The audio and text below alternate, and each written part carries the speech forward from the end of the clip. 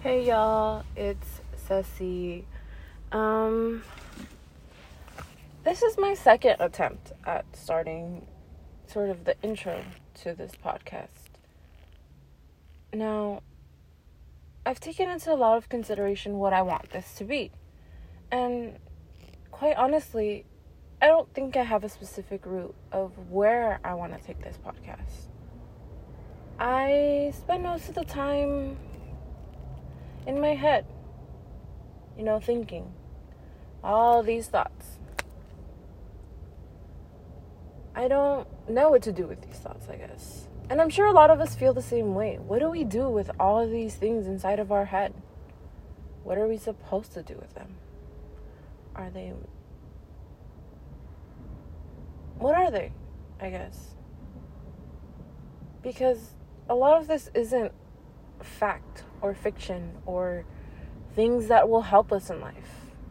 I mean, sometimes they do, Your experiences are part of your thoughts. So sometimes it helps. But most of the time, they're just there. They're just thoughts. They're not something special. Not really. We all think different things every day. And our thoughts can be sort of everywhere. It depends on the type of person you are. If you love a certain music group, you probably think about them a lot. If you love sports, you probably think of that a lot. If you like hiking, you probably think of how nice it is up there and how you wish you knew more spots, or how you wish you could go to more spots, or anything along the lines of, let's do it again. Let's find nature and really embrace its warmth. Because even when it's cold, it's always nice to be outside in the wild. At least that's the way I've always seen it. But I also, spent most, wow, my English is really failing me today. But that's okay. You'll get a lot of these mixture of languages. I'm fluent in 2 languages. Almost fluent in another, and learning my 4th and 5th languages. So I have a lot of words in my head that make no sense most of the time, but they're there, and I guess it's part of the learning process, because I'm 23 years old and nothing comes easy anymore. I think a lot of us at this point, stage in life, think about what it is that we're doing. What are we trying to accomplish? Are we working on our goals, our dreams? Are we working towards something different? Are we already there? Some of us are. Some of us have stability. Some of us, are married and have kids. Some of us still act like we're in high school. And some of us grew up before then, and now we're just a little lost. And I guess that's the category I fall under. I think, like most people, my life has been filled with a fair share of traumatic experiences. I won't say much about them. This is not my therapy session. I have no need to really give you much of my backstory, but I guess since I'm talking about it, I'll give you a little bit of insight. I was forced, in a way, to grow up at 15. Maybe 16. It's all really a blur, if I'm honest. I don't remember much. And I grew up fairly quickly. And I don't mean, like, I became this downright, adult at 15, I didn't, but my problems were no longer problems that my friends had, and the problems that my friends had all seemed not to be problems to me. I'd grown up. This was shit that I didn't have to deal with. This was stuff that I thought was ridiculous, and it was to me. But that didn't make them problems to my friends. So I had to sit through them and really try and empathize. And I think the problem with that is it made me numb to a lot of people's problems, because I was like, I don't get it, but I'll pretend like I do. And that's not fair, I guess, to anyone, because one, I don't really understand, and I shouldn't have to empathize with you and if I don't understand. And two, you shouldn't have to feel fake empathy because I'm trying to be a nice person. I think it's a common misconception that people have, because it's what we're taught, manners and what, sort of are the set guidelines for what you say in situations like that. But the truth is, life isn't really like that. People don't expect you to understand what they're going through. People just sort of expect you to listen and be there for them. We know you might not understand everything we've been through. I understand that my friends don't understand me because they haven't been what I've been through, But they were there and they were supportive and they had my back, and that was okay for me. But I grew up quicker. So in high school, if you didn't really understand the problems, you were sort of an outcast. And a lot of the times growing up, I felt that way. I felt like an outcast. I felt different. And I'm sure a lot of us feel the same way. Because according to my therapist, we all really do feel the same way at some point in our lives. So it's not to say that I can't imagine what people go through during certain times. It's that I don't fully understand. But to really dive deep into my inability, wow. Look at my English go. My inability, wow. Wow. That is who I am. Sorry, guys.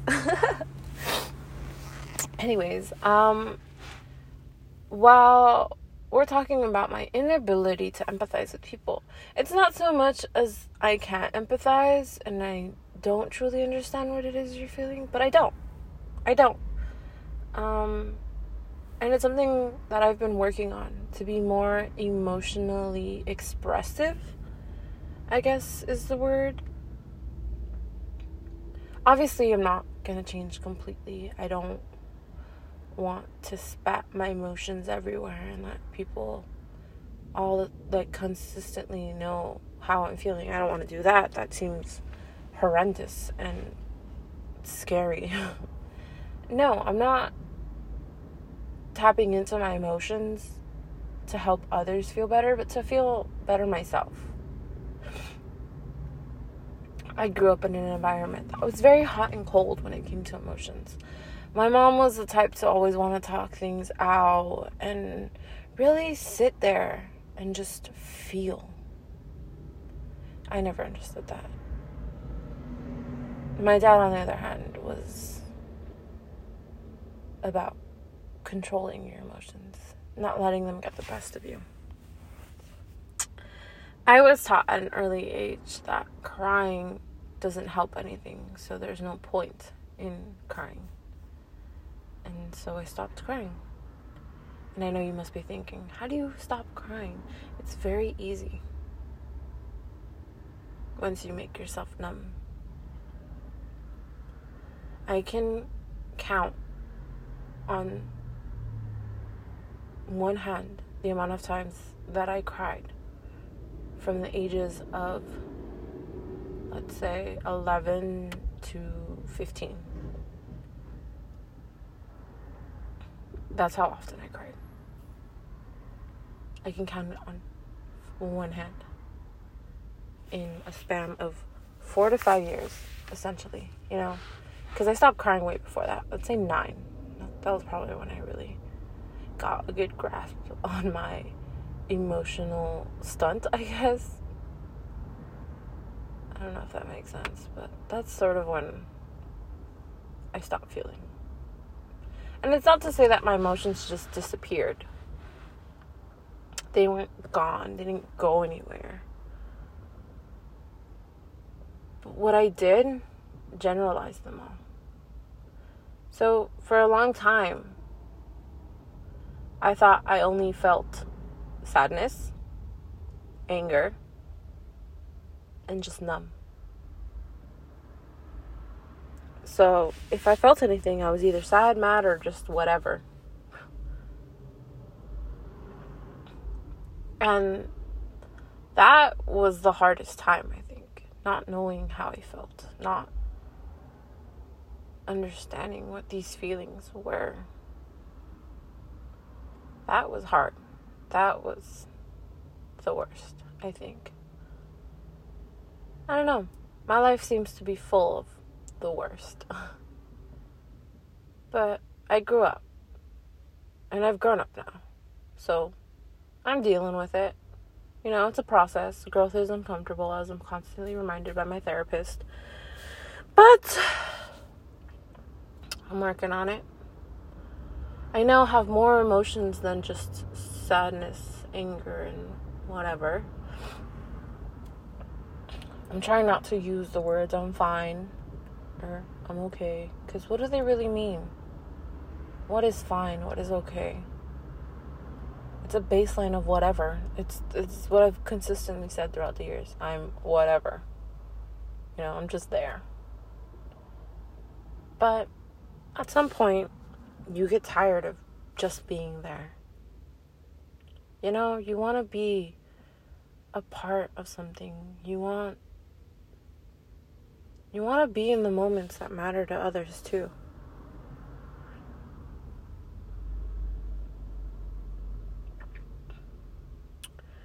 It was hard, I guess, growing up in general.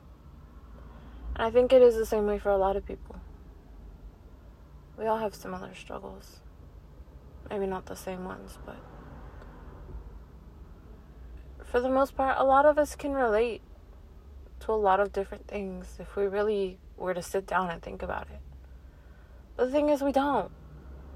A lot of us don't sit and think about it. A lot of us move on with our lives. We don't ponder what has happened or what anything could mean. We just sort of accept and move on. And that's not a bad thing. It's not. It's good to move on. But it's better to move on for you than it is just because you have nothing else to do, I think. And if anything happens where you can't just move on, I think that's okay too. It's okay to sit with these feelings and find your way out. I don't know what this podcast is going to be. I don't know if this is just going to be me rambling for a certain amount of time, if I'll ever find a structured type of podcast. But I guess if I were to wrap this up in a few words, because this is only supposed to be the introduction and not literally my whole life story, this is just me. This is a world of me. I'll talk about my interests. I'll talk about some things that I find are important. But I think a lot of this is just going to be me talking about the experiences I've had growing up in the environment that I did. I could give you my whole life story, but that's not what this is about. I think this is more about someone putting it out there that this is my life. And if you've had moments like this in your life, find comfort in them. Find that inner peace of, wow, I'm really not alone. Because the weight of those words are so uplifting that once you feel that way, you really can heal in a way. The first time I realized I was not alone was the first time I realized I could live like this. I could move forward. I could keep going. I could be more than what I thought I was. Even though I have no idea what that is now. But that's okay, because I'm learning. And I guess maybe this is sort of a diary of my growth as well. I'm in a place right now where life isn't as bad as it used to be. And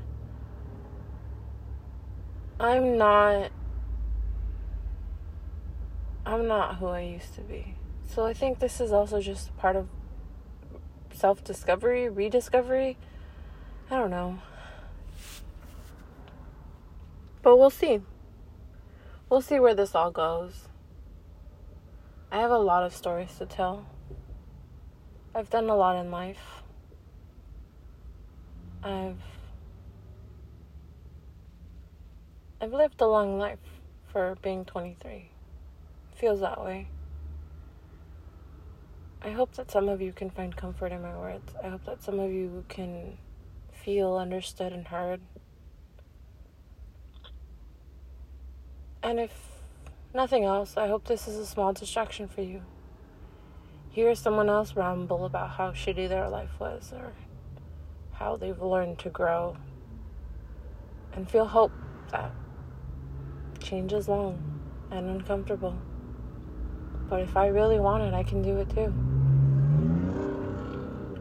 I guess my simple plot point here is do what's best for you, and I'll see you next time. And hopefully I'll have a little bit better structure and it won't seem as all over the place. I promise. At most, I will try and have an outline of what I want to talk about, so I don't just start rambling like I always do.